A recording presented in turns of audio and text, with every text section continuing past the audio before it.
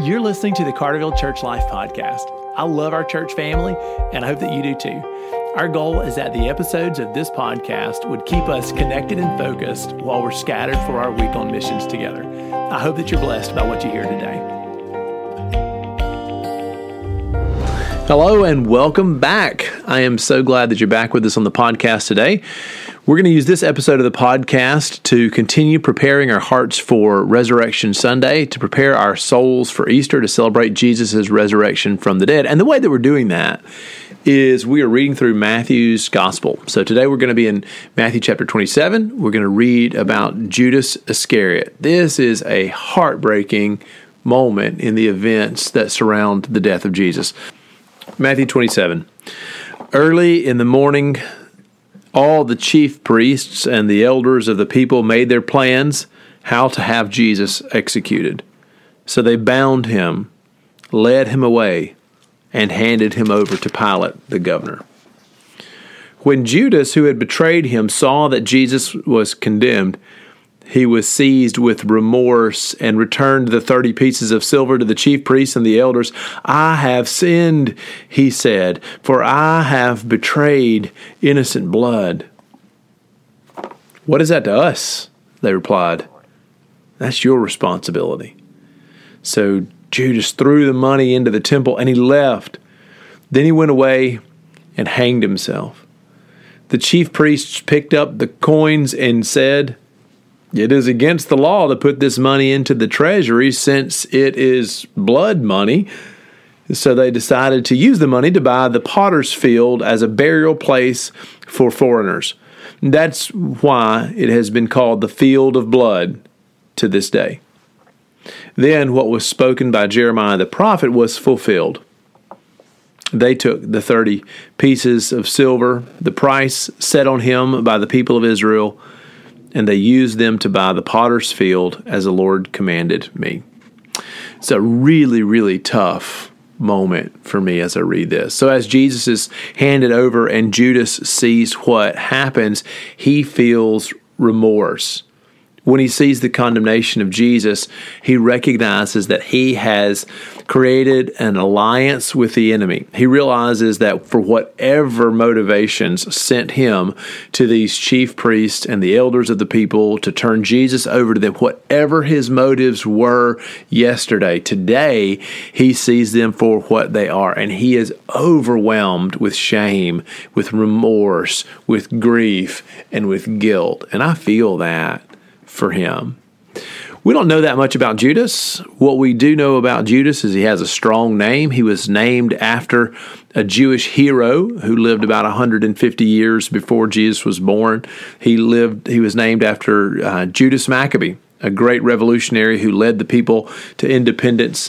He was really partially, this guy, Judas Maccabee, this Hasmonean king, he was partially responsible for people's expectations that the Messiah in the line of David would be a warrior king. Anyway, Judas was named after a Jewish hero. We know this about him. We know that he kept the money bag for Jesus and the disciples. Apparently, as Jesus and his band of disciples traveled through Galilee and the regions around as they conducted their ministry, when they collected offerings or were given gifts, they kept a money bag that they used to minister to the poor. And apparently Judas was the treasurer for the group. Well, I've heard Bible commentators say this, and I believe it's true, that Judas was given that responsibility most likely because he appeared on the outside to be really trustworthy. Now, nobody knows why this man who appeared trustworthy made this decision, but what we do know is that he was not ever as trustworthy as he appeared on the outside. Scripture tells us that he was given charge of the treasury, but he kept the money bag so that he could help himself to it once in a while. We don't know the motivations that Judas had. I've heard people say that he was disappointed with Jesus, that he had really hoped that Jesus was going to be a warrior king Messiah, like his namesake, and that Jesus was going to start a revolution that would deliver the Jewish people from the Romans. I don't know if that's it or not. I don't know if Judas had expectations of Jesus being shaped after his own image and then found that that wasn't true and was disappointed. I don't know, and I don't think anybody will ever know. But that's one of the motivations people think might have driven Judas to this unholy allegiance with the chief priests and the elders that wanted to have Jesus crucified. Maybe it's true. Maybe Jesus was not who Judas wanted him to be, and Judas couldn't change, so all he could imagine would be to turn on Jesus. Other people think that he totally expected that by turning on Jesus, he would start this revolution. I think that's a little bit of a stretch. I don't see any evidence of that. Just watching how life unfolds, it could be that Judas put false hope in the chief priests. Maybe for a moment, Judas thought they knew what was best and wouldn't harm Jesus. Maybe he, for just a few minutes, blinded himself to what was reality and thought that this alliance with the chief priests would bring peace and allow Jesus to be heard by them. I doubt it. We have no evidence for that, but maybe that was it. Or honestly, maybe just the most basic motivation was beneath it. Maybe Judas was greedy. Maybe Judas, who had helped himself to the treasury of Jesus, maybe in this sour, bitter, low moment, he wanted 30 pieces of silver. We don't know what motivated Judas. I do know what has motivated me when I've sinned, when I've disappointed myself, when I've disappointed my family or the Lord.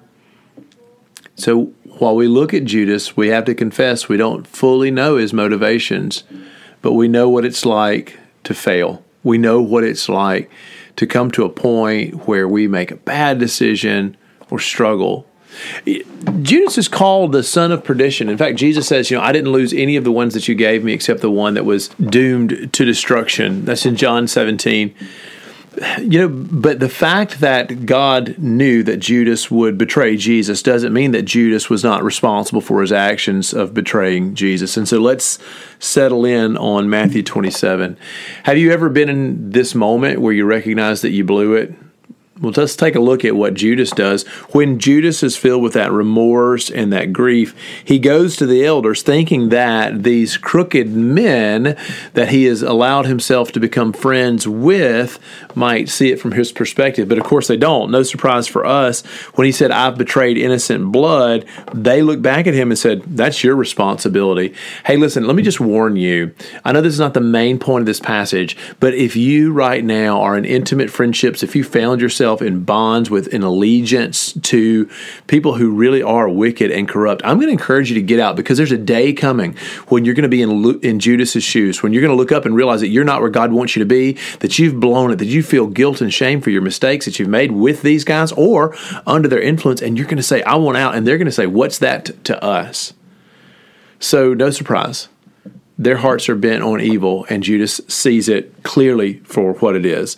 So he throws the money at them and casts it into their midst. And as Matthew goes on to say, that wound up fulfilling prophecies from Jeremiah that a field would be bought outside Jerusalem that would be a defilement to the city because it's going to become a cemetery. In fact, Zechariah exactly gives you the quote that Matthew offers here about 30 pieces of silver. That was the price that was set on him. And I think one of the things that resonates from that price set on him is just that, honestly, Jesus was only worth 30 pieces of silver to Judas, and in some ways, he less than that to the chief priest, and that breaks my heart. We cannot trample Jesus. We can't undervalue Jesus. That's one of the things that breaks my heart about this. For the exchange of money, Judas walked away from Jesus. And I just want to ask us, for the exchange of what are we turning our back on Jesus? Like, for what do we deny Christ? If not 30 pieces of silver, for passions or prestige, for reputation or responsibility, because we think there's a better plan, because we think somebody else whispering in our ear has got a better plan or path for our life? No, absolutely not.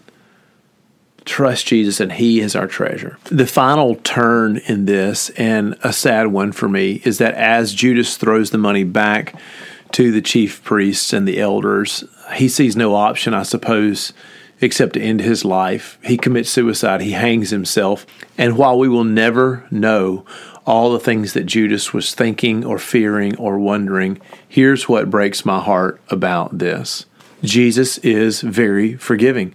Peter has denied Jesus 3 times, and Peter is going to be forgiven on the other side of the resurrection. And I just wish I could jump into the Bible story and grab Judas and look at him and admit the size of his failure, stand with him in the magnitude of his shame, but tell him to wait a few days.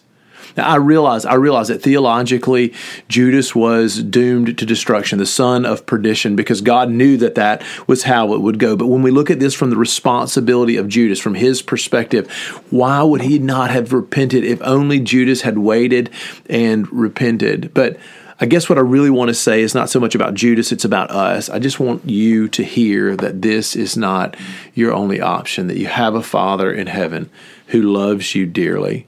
And no matter what shame or guilt you feel, the crucifixion and the resurrection announce your forgiveness and your second chance, a brand new creation. So as we look at the failure, hurt, and shame that Judas experienced, I just want us to take a long look in the mirror and acknowledge our mistakes, but then quickly turn to Jesus and be forgiven and live in solidarity with King Jesus Christ, who died on a cross and was raised for us. So, however this devotion might have been useful for you, I hope that you'll take it and live it out today. I hope that you'll share this episode if it was beneficial, if you think it would serve somebody else. Church family, we are quickly approaching the Easter season. We'll be celebrating the resurrection of Jesus before you know it. I want to encourage you to have your hearts ready. I love you. God bless you. Let's serve Him well today.